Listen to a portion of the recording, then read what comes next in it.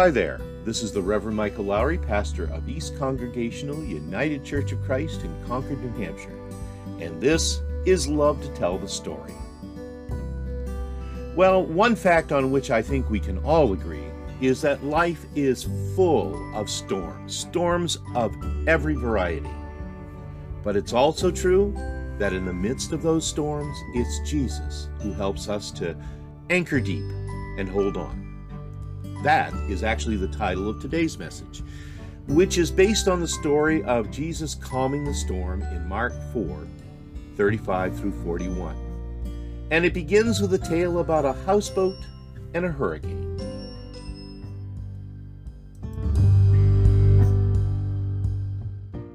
Well, I'm going to be honest here.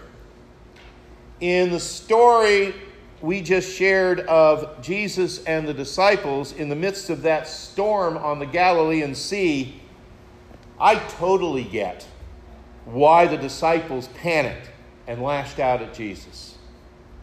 Because you see, so often in the midst of a storm like that, you simply don't know what else to do.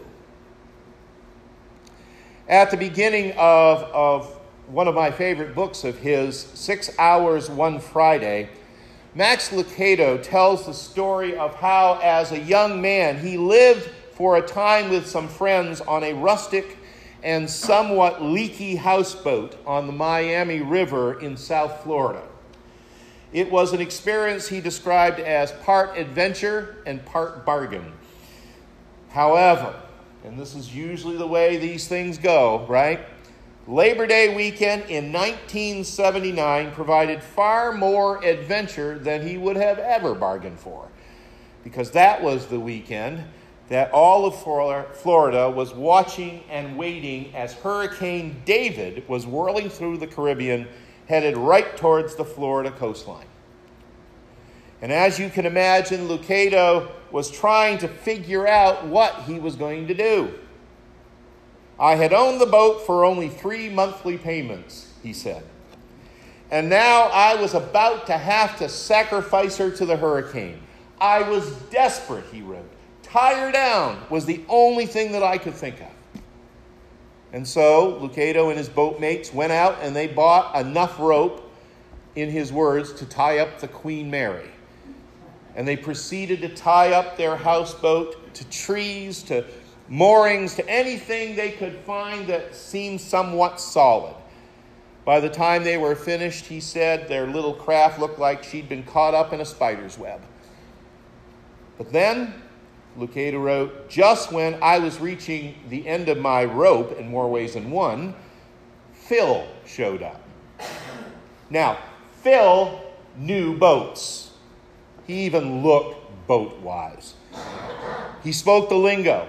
He knew the knots, yes, but he also knew hurricanes. Word on the river had it that he had ridden one hurricane out for 3 days in a 10-foot sailboat. And I can tell you what, even as a mere lake sailor, that's something impressive. And it made him out, Lucado said, to be pretty much something of a living legend. Well, Phil felt sorry for these kids, so he took it upon himself to come and give them some advice. And it was, he said, sailor sound. Tie her to land and you'll regret it, he said. Those trees there, they're going to be eaten up by the cane. Your only hope is to anchor deep. Place 4 different anchors in 4 different locations. Leave the rope slack and pray for the best. Anchor deep. And once again, even as a mere lake sailor myself, I can vouch for the fact that that's actually very good advice. With the boat anchored deep and the rope slack, the boat ends up being free to move with the wind, the waves, and the swell of the tide, without it drifting too far away in the process. If you tie the boat too securely, too tightly, either it's going to get destroyed, ripped apart by the force of wind and water, or it's going to be done in by falling trees and flying debris. To anchor deep, you see, doesn't mean that the storm is not going to be dangerous, but it does mean that the chances are pretty good that you're going to be able to ride out that storm until it passes. Now, as it turned out, Hurricane David never hit Miami.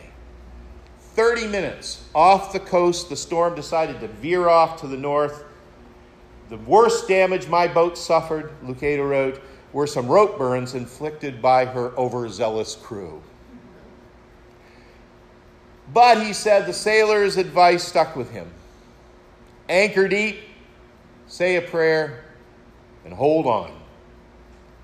Because the truth is that not every hurricane is going to miss you. You see, the fact is, friends, we all face hurricanes, do we not? And not just of the tropical variety. Some hurricanes come in the form of unexpected and sweeping life changes. Others are the result of ongoing and ever-increasing day-to-day struggles. Sometimes, you know how this goes, they hit suddenly, without warning. But other times, maybe more often, they build up gradually until finally you're surrounded by a gale force wind that threatens to destroy you. Sure, some hurricanes miss you. Sometimes good fortune prevails, and a storm will blow itself out to sea before it becomes too close or too threatening. But unfortunately, none of us can ever completely avoid these storms because they are simply a part of life as we know it. There's something out there called the Holmes-Rahe scale, and I have actually used this for many, many years now as a tool for counseling, particularly when I get together with couples who want to be married. Basically, the Holmes-Rahe scale is in which a series of life events are given a score, ranging from 1 to 100. And the score indicates the level of stress that these events will bring to a person. The death of a spouse is at the top of the list with 100 points. It's followed closely by divorce, marital separation, a jail term, or the death or illness of a close family member. See, basically the idea here is that the more of these things, these life events that are happening to you, perhaps all at once, because that's the way it goes, right? The more severely stress is impacting your life, the more susceptible you are to the dangers that stress brings about. And you know what those are. Illness, psychological trauma, the tendency towards risky behavior, on and on. Stress triggers so much of this, and the more stress you've got, the more triggers there are. But get this. And this is the reason I mention it. Not all of the so-called stressful events on this list are all that severe. And sometimes not even that negative. Please know that I am not being the least bit snarky when I tell you that getting married is pretty close on the top of the list. So is retirement. So is taking out a mortgage, buying a house, buying a car, changing jobs, going on a diet, taking a vacation, Christmas. All of these things cause stress. There is, in fact, a certain level of stress in everything that we do.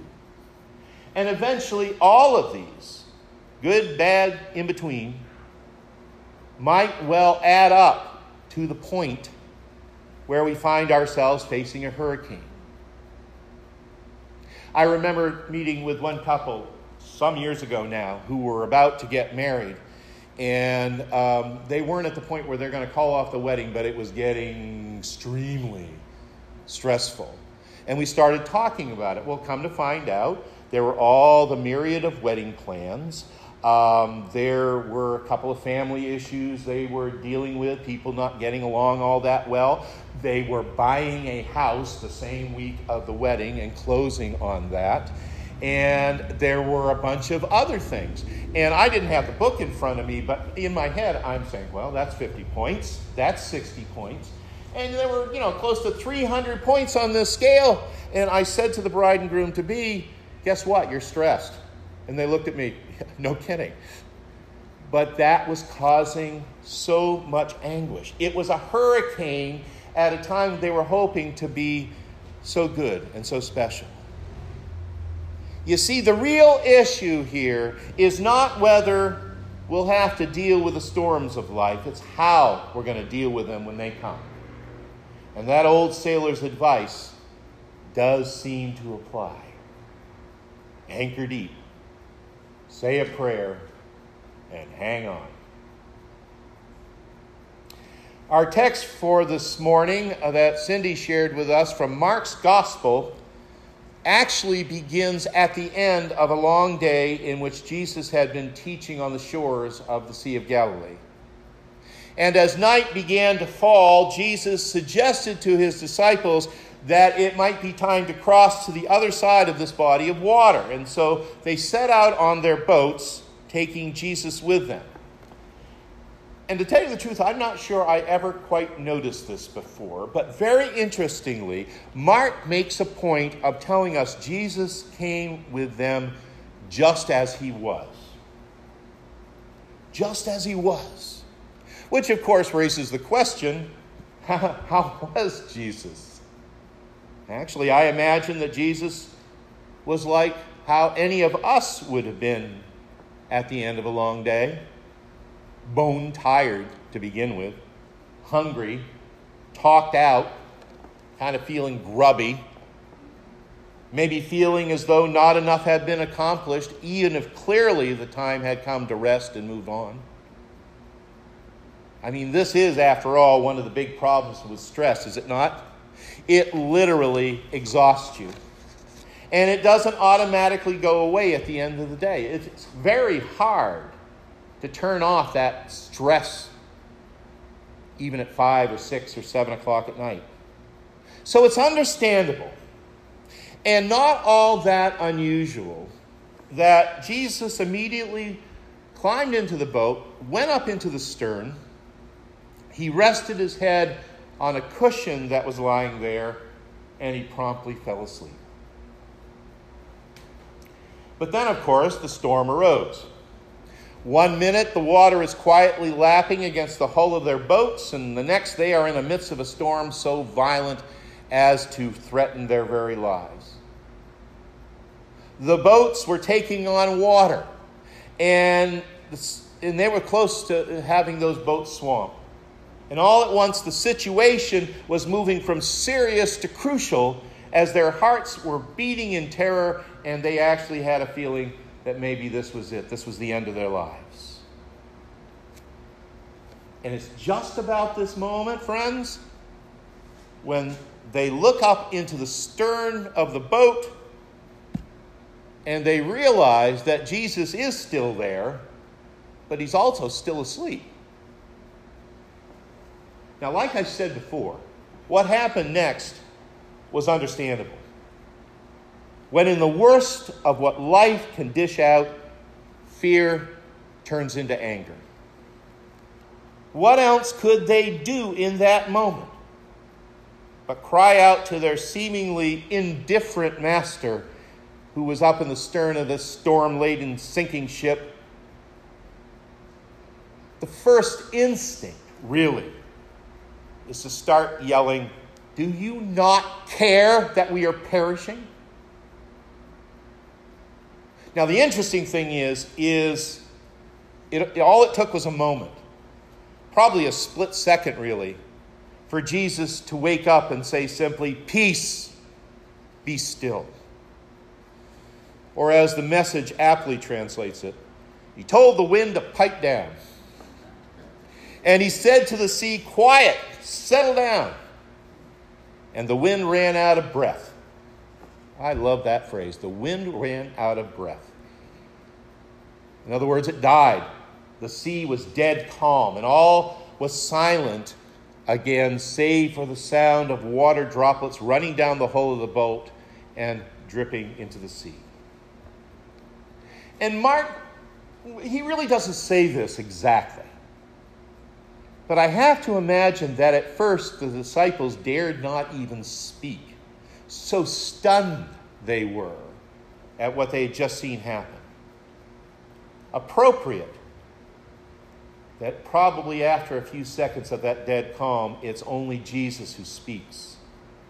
And what he says breaks the silence as surely as the storm broke the night. Why are you afraid? Have you still no faith? Now, you and I hear this story, and it's all too easy for us to pass judgment. To pass judgment on this little band of disciples with faith so small as to accuse Jesus, of all people, of not caring. But the truth, friends, is that Jesus' words are very powerful, and they have a way of rebuking us in the same way that they rebuked the disciples. Because, you see, it's not simply that they panicked in the midst of some crazy storm tossing us about. It's not simply that we panic in the midst of such storms. It's because the truth of our lives is such that we tend to do it over and over and over again. In truth of fact, with every new storm that comes into our lives, because just as soon as one is over, there seems to be another one on the way, so often our first response is to tie ourselves to anything and everything that we think will hold us, to get all that spiritual and psychological and social rope we can to tie things up. You name it, and we will tie ourselves to it. Money, passion, power, position. We will tie ourselves to other people. We will tie ourselves even to whatever manner of philosophy or pop psychology seems appealing at any particular moment. We bargain that such things are going to hold us safe and secure when life is at its worst. But then when it doesn't work, and maybe it'll work for a while, but eventually, when it stops working, then, in panic, in fear, we lash out. We lay blame upon others. We lay it out in spades at ourselves. And most especially, we tend to blame God. This is what happened with the disciples, friends. And the thing is, I would wager a guess that even after this storm had been silenced, even as they were filled with awe at what Jesus has done, by the time the next storm came along, they were just as likely to be filled with fear and panic as they were before. The Gospels bear this out time and time again. And so it is, you see, as it was for the disciples, so it is for you and me. But there's good news in this text. And the good news is, as the saying goes, that faith is a journey and it's not a destination. Moreover, it's an ongoing journey. It's gradual. It has twists and turns. There are gravel roads here and there. There are potholes, more than one, that have to be contended with. But it's an ongoing, steady journey. And the truth is that faith, yours and mine, is built and remade again and again along the way as life unfolds, storms and all. The late Sister Macrina Wiederkehr, she wrote that, quote, "One of the great lies of our day is that conversion is instant, like fast food. One of the great truths of our day, she goes on to say, is that conversion is ongoing. Conversion is the process in which we are given opportunity upon opportunity to accept the free gift of salvation. A deep and lasting conversion is a process, an unfolding, a slow turning and turning again. That, I think at least, is what Anchoring Deep is all about. It's about tying yourself and learning to trust yourself to something truly solid. To be connected to something that will keep you safe each and every time the uncertainties of this life move you back and forth, up and down, even when panic and fear seems the first and best option. Learning to trust in where you're anchored, you see, is the challenge we face. But may I tell you something here? It's also where life's greatest blessing is to be found. So often, like those fear-filled disciples who lived before us, we live untrusting and sometimes even unaware of the anchor points that are securing us. So often we convince ourselves that somehow the storms of life are our fault. And if not ours, then surely it must be God's fault. And does God really care at all? Well, the truth is that yes, storms are real. Horrible things happen in this life. But the greatest truth of this life is that in the midst of all those storms, all those horrible things, God is there riding out the storm with us, and God does care. God is there to ride out the storms in our lives, to aid us as we rise and fall with the tide and the swell, as we face those gale force winds with confidence that clearing skies will be and are on the horizon. We need not fear, you see, because anchored deep in our souls is the knowledge that all will be well because of the presence of God in Jesus Christ, the one that even the wind and the sea obey. Now, perhaps today you are feeling storm-tossed. Maybe this morning you have come here having felt besieged, not only with stress and struggle, but also with this lingering sense inside of you of fear and doubt. Because it happens. It happens sometimes more often than we realize until it's there. If that's the case for you, and if it's not happening today, the time will come when it probably will be. Just know that the wild and restless seas that are churning inside of us and all around us do respond to the voice of Christ as quickly and as surely as did the winds and waves of Galilee. Here is the good news. Here is our blessing. Christ comes to us in our need. Christ comes to us as the master of the wind and the sea. Christ comes to us as the temperer of our stress, our strain, and our struggle. Christ comes to us as the Lord of our lives. Christ comes to us saying, "Peace, be still." So don't be afraid. Don't panic.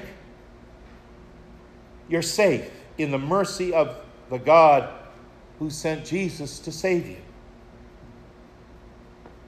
And may our thanks be unto that God. Amen and amen.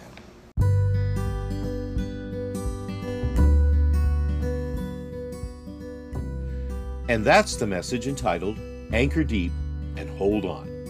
which was recorded at our June the 20th service of worship at East Church.